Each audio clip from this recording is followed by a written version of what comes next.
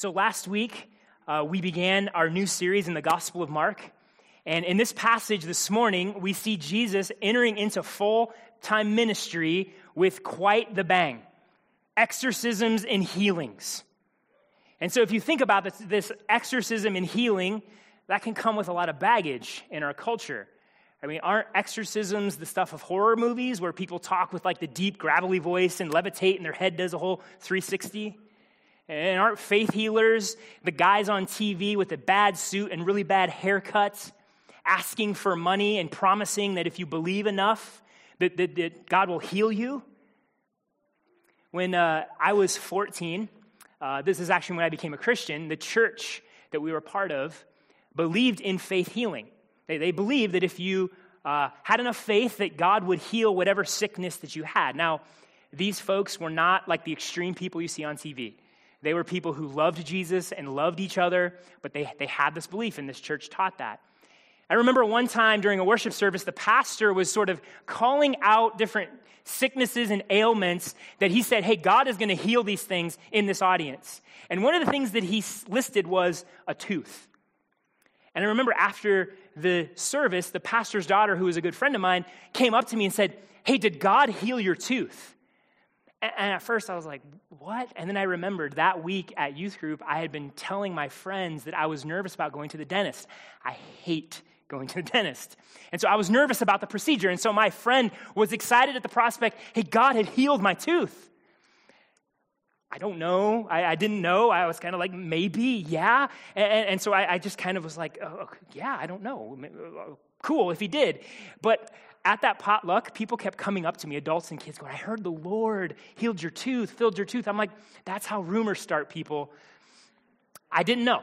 I honestly didn't know. But that week, you better believe I was praying, God, heal my tooth. God, fix my tooth. Because the last thing in the world that I wanted to do was have to go in and get the shot and drill and all that. I do not like the dentist. So I believed. I was hoping. Day that my appointment comes, drive to the dentist, get in the chair, lean back, open my mouth, and you know what? That tooth still had a cavity. You're all thinking, it was healed. No, still had a cavity. Why? I don't know. Did I not have enough faith? Maybe the tooth that the pastor was talking about was someone else's tooth? I don't know. But for whatever reason, God did not heal my tooth. So this morning, I'm not interested in deconstructing and criticizing the faith healing movement.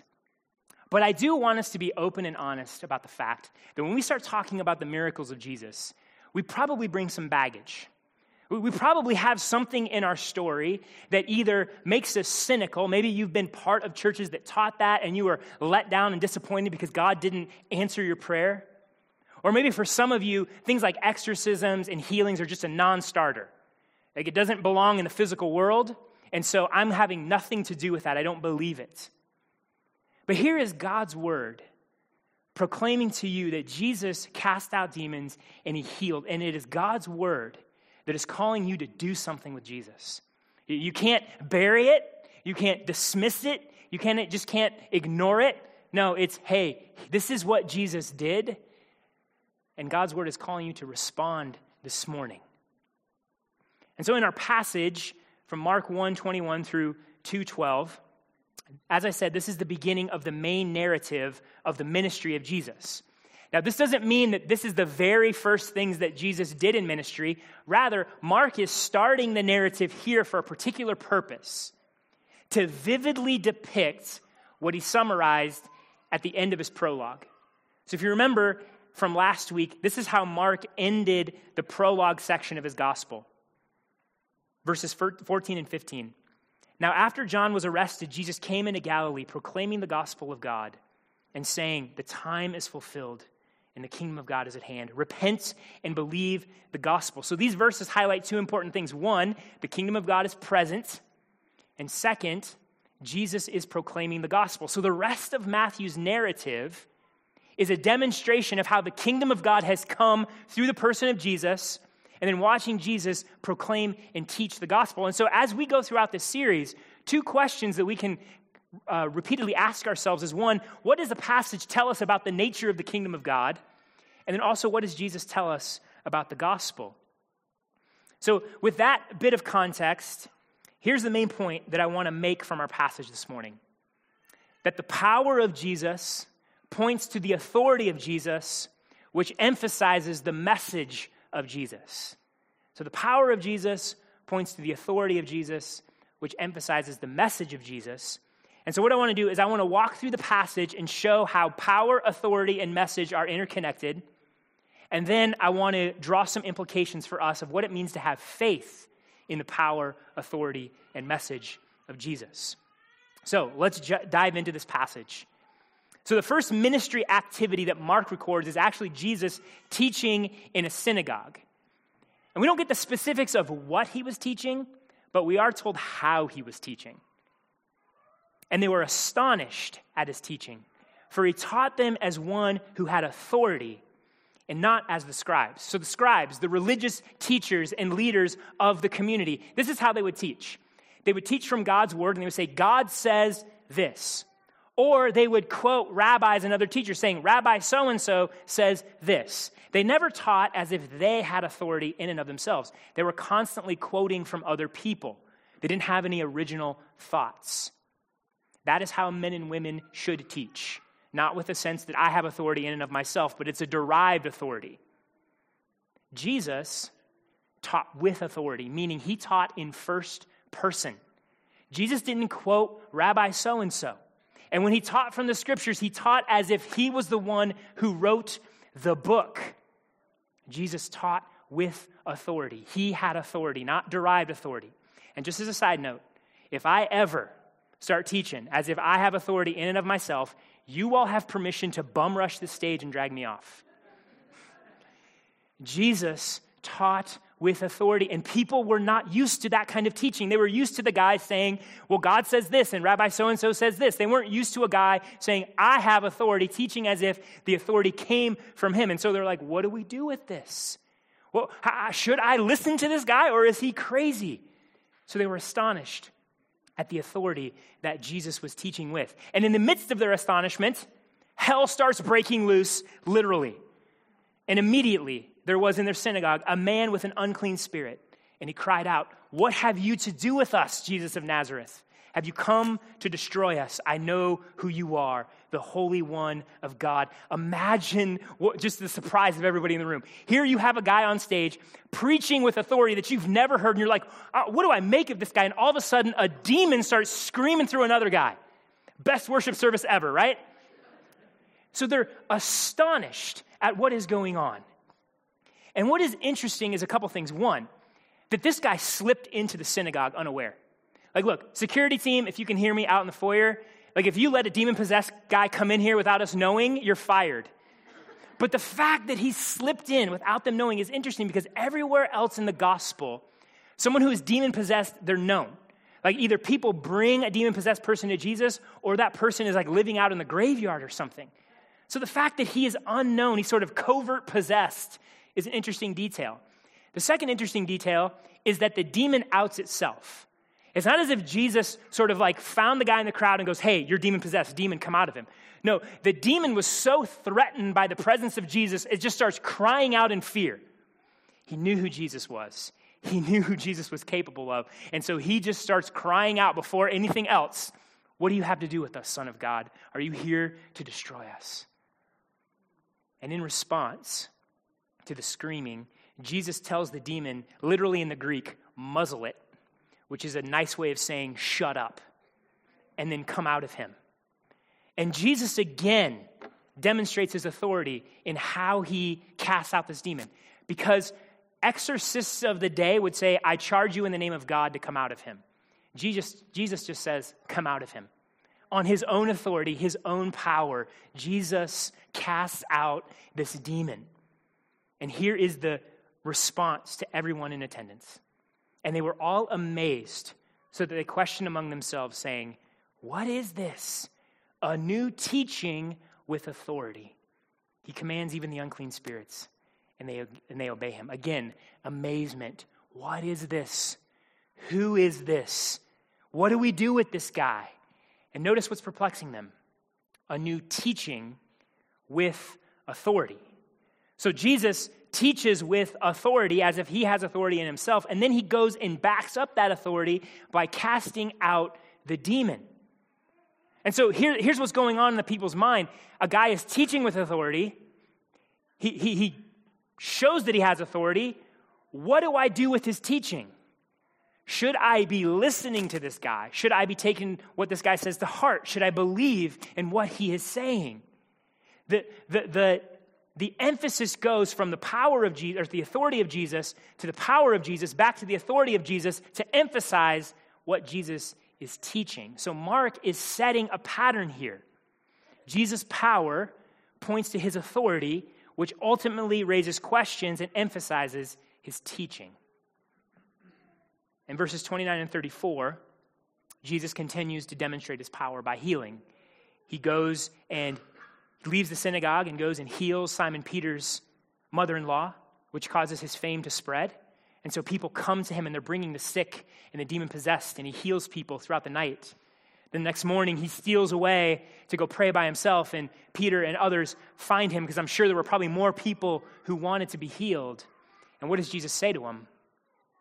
Let us go on to the next town, that I may preach there also, for that is why I came out.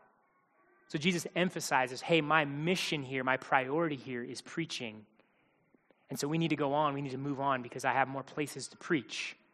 And this is important. Jesus is emphasizing his priority. Look, healing and casting out demons were important, but they weren't the central priority of his mission. They weren't the central thing that Jesus was anxious to do and wanted to do. And so we need to see that the healing and the exorcisms come as a corollary to Jesus' preaching. And so we're going to come back to the episode where Jesus heals the leper in a few minutes. I want to look at chapter 2, verses 1 through 12 here, because again, we see Jesus preaching, this time to a crowd gathered in a home. And many of you are probably familiar with this story. There's such a big crowd that these friends who want to bring their paralyzed buddy to Jesus can't get to him. And so they get on the roof, they carve a hole in the ceiling, and they drop the guy down in front of Jesus to be healed. And you can almost just anticipate the sense of like, here we go again. Here's Jesus, another opportunity for him to step forward and heal. And he looks at the guy and he says, son, your sins are forgiven. And it's almost like one of those like record scratching, like silence moment. What did he say? Your sins are forgiven? That is not what people were expecting Jesus to say and do. But what is fascinating is in this moment, Jesus is changing the nature of the conversation. He's changing the emphasis from his healing to his teaching and his authority. No one's saying a word, but the scribes, the religious teachers, the theology cops are seething inside. They're angry. Why does this man speak like that? He is blaspheming. Who can forgive sins but God alone? See, the scribes are all hot and bothered because Jesus is claiming an authority that only belongs to God. And they aren't wrong. Only God has the authority to declare sins forgiven comprehensively. Only God has the authority to do what Jesus just did. And so notice what Jesus is doing. He's shifting this conversation away from his power for a moment into the question of his authority. See, the people wanted to see a demonstration of power. They want to put the emphasis there. And Jesus is saying, hey, I'm going to change the nature of this conversation to get us talking about my authority. And so Jesus poses a rhetorical question. Which is easier to say to the paralytic, your sins are forgiven, or to say, rise, take up your bed, and walk? Now, the answer would be rather obvious to the scribes and everybody else in attendance. It is easier to say, your sins are forgiven, than it is to say, rise up and take your bed and go home. Because if I go around saying to people, hey, your sins are forgiven, there's no way to prove whether I'm telling the truth or not. But if I go around saying, rise up, take your bed, and go home, and nobody does that, that shows that my words are powerless. My talk is cheap. And so Jesus posing this rhetorical question, he's actually setting up the scribes in a brilliant way. Because here's what he's essentially saying. If talk is cheap, And if I say that I have authority, then if I can't prove it, then it's meaningless, right? Well, yes, Jesus, right. Glad you agree. So that you know that my talk is not empty, so that you know that I have authority to forgive sins. Rise up, take your bed, and go home. And immediately the guy jumps up, rolls up his mat, and walks out the door.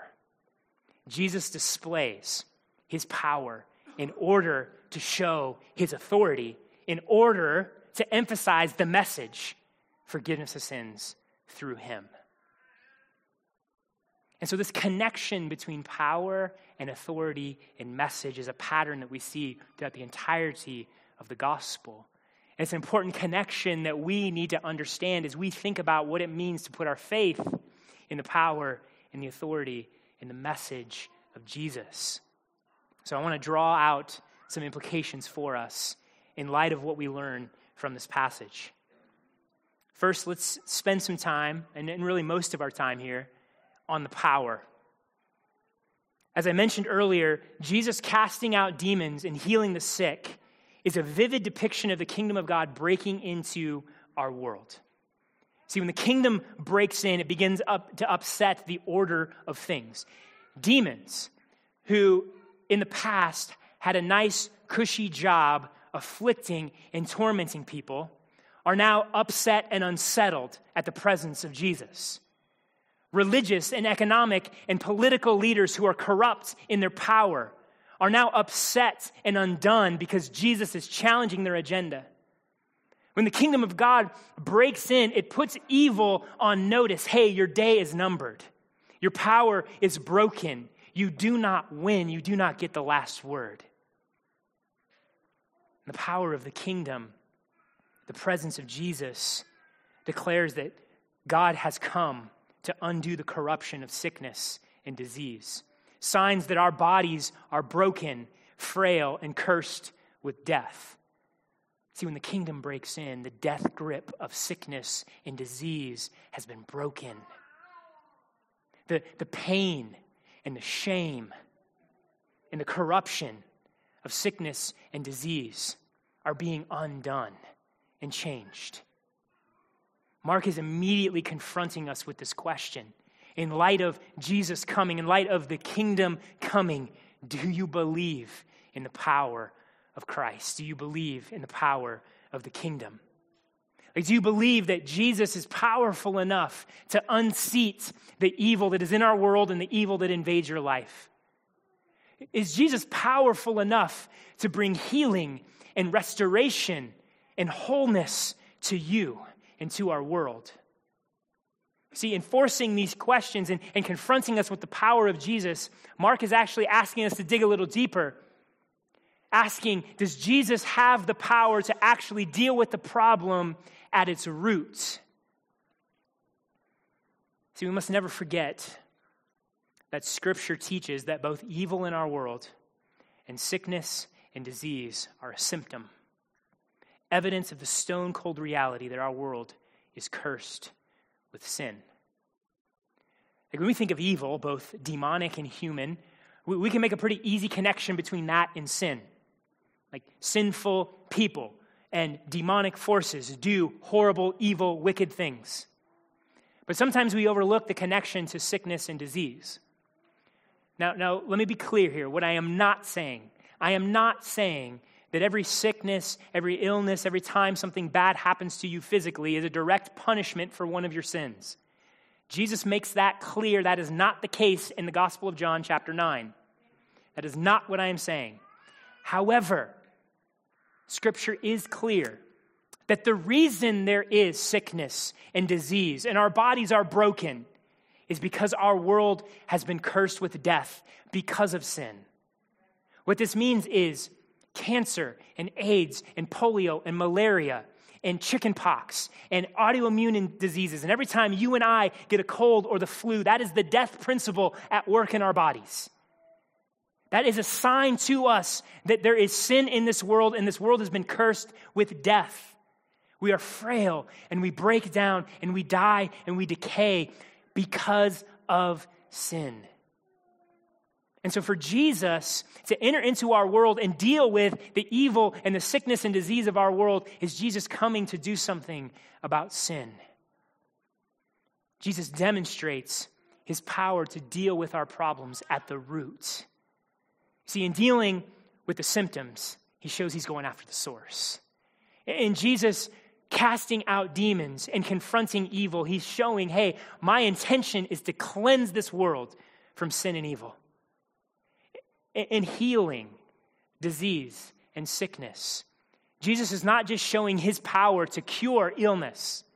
He's also demonstrating his intention to cleanse this world from sickness and corruption and death by cleansing it from sin. And so, church, we need to recognize that what Jesus is about, what the kingdom of God is about, is going at things at the root, at the source, a deep and incredible cleansing of evil and sickness and sin. See, Jesus healing the leper is a glimpse of this. It's this wonderful picture of the depth to which Jesus' healing is actually occurring. Because when the leper comes to Jesus, what does he ask him in verse 40? Make me clean. His language is not so much healing as it is cleansing. See, leprosy was a name given to a number of incurable skin diseases at the time. And really, leprosy itself wasn't fatal. It more made your body more susceptible to other things that could kill you. So leprosy in itself, the worst thing about leprosy wasn't necessarily the disease. The worst thing about leprosy is that you were unclean, meaning you were cast out of society. You could not touch someone. You could not go into the crowds. If you were in public, you had to yell out loud, unclean, unclean, so that people would stay away from you. If you touched anyone, you could be punished because you made them unclean.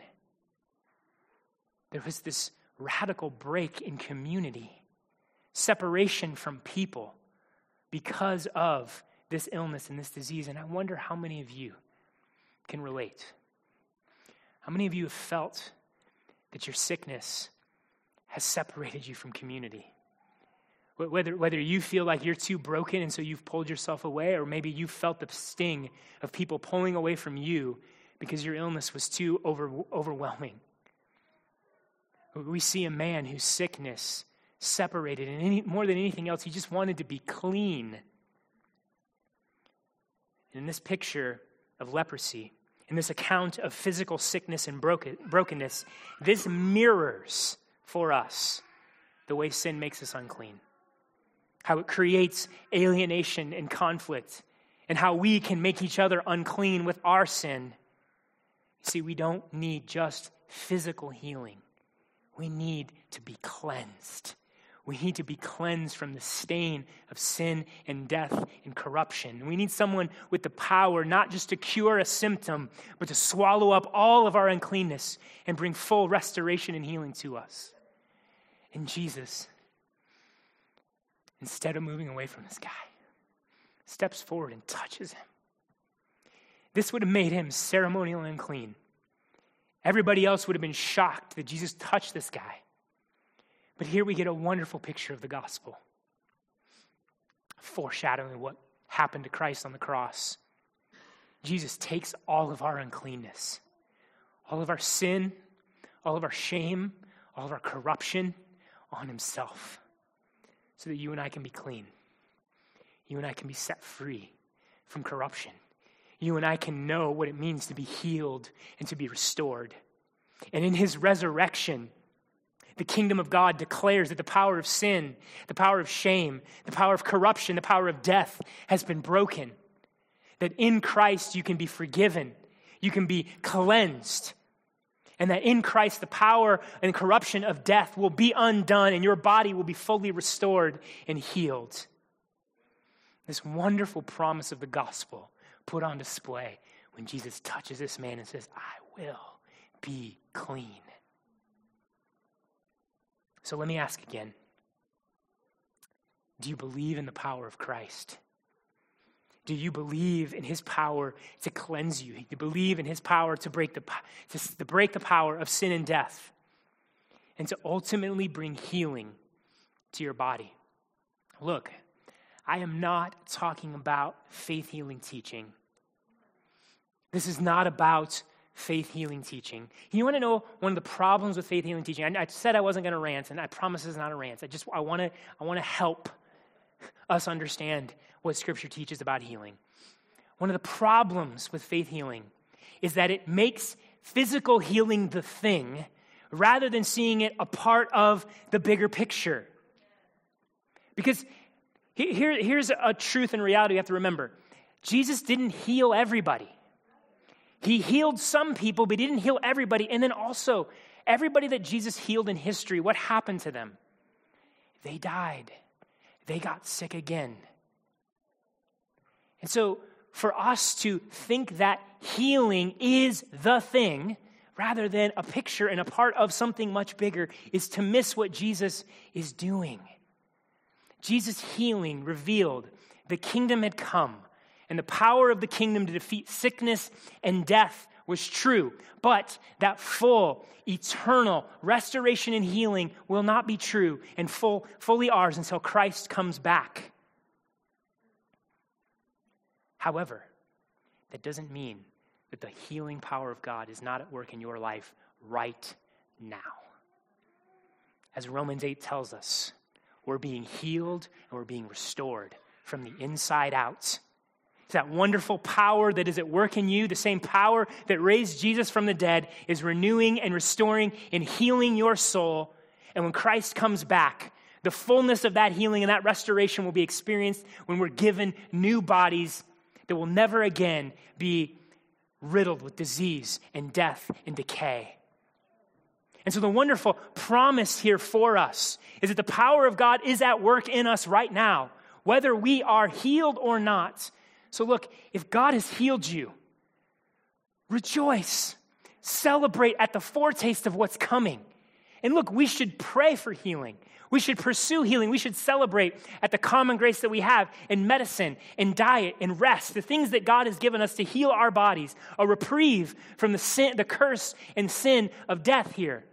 We should celebrate those things. We should want those things. But even if God heals you, whether supernaturally or through the means of medicine or other things, guess what? You're still going to get sick. You're still going to die unless Jesus comes back before you die. Amen, that would be awesome. But our bodies are still going to break down. Our bodies are still at the mercy of this death principle. What this also means, though, is that if God hasn't healed you, if the things that you have prayed for and longed for and hoped for, if God has yet to heal you, that does not mean it's because you lack faith. Hear me. Like, look, Jesus didn't heal certain people and didn't do miracles in certain towns because of people's lack of faith, but those were people who were denying and doubting Jesus altogether. For those who have true faith in Christ, Jesus said it only takes faith the size of a mustard seed. That's really, really small, by the way. So the issue isn't whether or not you have enough faith, as if God is playing games with you and holding over your lack of faith over your head. No, that means that his power is at work in you in a different way. It means that Jesus is telling you, just like he told the Apostle Paul when he prayed for physical healing and Jesus said no, he says, my power is made perfect in weakness. My power is still at work in you. I'm still doing something miraculous in you. I'm still healing and cleansing. My power is still at work in you. Don't limit my power just to physical healing. But let's not have such a small view of God's power in our lives. So the promise for us, whether we experience physical healing or not, is that the power of God is at work in our lives, healing and cleansing, and the same promise is true, one day, full restoration. That is the beauty of what Jesus displays and what Jesus promises, what we get a glimpse of in the gospel, is this wonderful, wonderful power of God at work. And so have faith in the power of God. Have faith that God is at work in some profound ways. Have faith in the kingdom. But may our faith in Jesus' power be tied to our faith in his authority. See, another problem with faith healers is they parade around making a show of healing. Jesus didn't make it a show. Jesus went out and he preached and he taught, and his healing was often reactionary. Not always, but more often than not, it was more reactionary. Jesus didn't set up a big tent and start advertising, hey, come and get healed. Why? Because Jesus knows that people love a gravy train. Jesus knows that people will follow you if you give them what they want. If you give people all their desires and all their wants, boy, you'll have a huge crowd. Jesus wasn't interested in some huge crowd that wanted to get on the Jesus gravy train. This is why he often told people, again, not always, but he often told people, hey, don't tell people what I just did. One, it's because he was doing a little bit of crowd control. Because what happens when word spreads? Crowds flood. And there are times where the crowds get overwhelmingly big. And so Jesus is just exercising some good crowd control and safety. But second, he's not interested in a bunch of people just following him for the miracle, for the stuff. And he knows that that is what is going to happen if word starts spreading. And so look, it's understandable that people like the leper didn't listen to Jesus. I mean, if you were excited about being cleansed, you probably would go tell people. But it also reveals that the people didn't get Jesus' mission. They didn't get what Jesus was about. And so they were missing. And so the question for us, the challenge for us is this. Do we put our faith in Jesus' authority? Or are we just looking to ride the Jesus gravy train? Like, as long as you make my life comfortable, hey, as long as I get the things that I want, as long as my life is good and I'm successful, well, then yeah, I'll follow you. And so it becomes about getting Jesus' stuff and not actually about Jesus himself. Do we follow Jesus because he's the king? Because he is good? Because he is glorious? Because he is worthy? Or are we just looking for him to fulfill some need and make our lives comfortable? Look, there is life, there is freedom, there is joy in Jesus. But Jesus cannot be manipulated. And Jesus is not looking to just give you a bunch of handouts as if he's desperate. Jesus isn't looking to draw a crowd. Jesus is declaring that he is the king and he is the Messiah. Jesus will upset your agendas. He will topple your kingdoms. Sometimes Jesus withholds certain things from us so that we put our faith not in circumstances, but in him. Jesus puts his power on display when he does in order to point to his authority. But it's his authority that we're called to submit to. It's his authority that we're called to follow. Jesus is the Messiah. He is the King. He is God incarnate. And so he is worthy of all of our worship. He is worthy of all of our allegiance. And so may our faith in his power always be tied to our faith in his authority. May we trust him no matter how he chooses to exercise his power in our lives. Whether he chooses to heal us, whether he chooses to snap his fingers and give us instantaneous freedom over sin, or whether it is a long slog throughout our entire life, may we submit to his authority, submit to his power, because he is king, he is wise, he is good, and he is worthy. Do you put your faith in the authority of Christ? Are you submitting to his authority? And finally, faith in his authority, faith in his power is also faith in his message. Look, you and I do not have true faith in Jesus. We don't follow Jesus without believing Jesus' message. He never gave us that option. To believe in him was to believe in the things that he said. Look, people believed in Jesus and actually experienced some healing and failed to ever believe the message of Jesus. Now, that'll blow your mind. Why did he heal people? Because he's that gracious. He's that merciful. He's that loving. But don't confuse faith that, oh yeah, I bet Jesus could do this, with actually submitting your hearts to his message and his authority. To have faith in Jesus is to hear his message, repent, and believe the gospel. See, Jesus has won a great victory over sin and evil and death.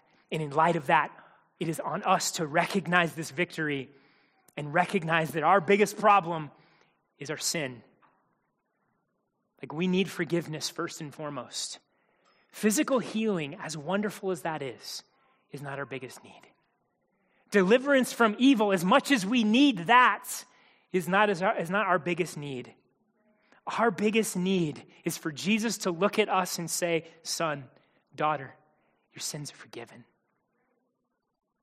It's for us to turn from our sin, to confess our rebellion, confess our pride, confess our selfishness, and trust in the life and the death and the resurrection of Christ, to put our faith in him as our only hope, to submit our life to his good authority and experience the fullness of his power, a power that breaks the power of sin and death, that is renewing us from our soul outward and will one day complete that deliverance with full restoration, full deliverance from evil, full cleansing of not only us, but this world.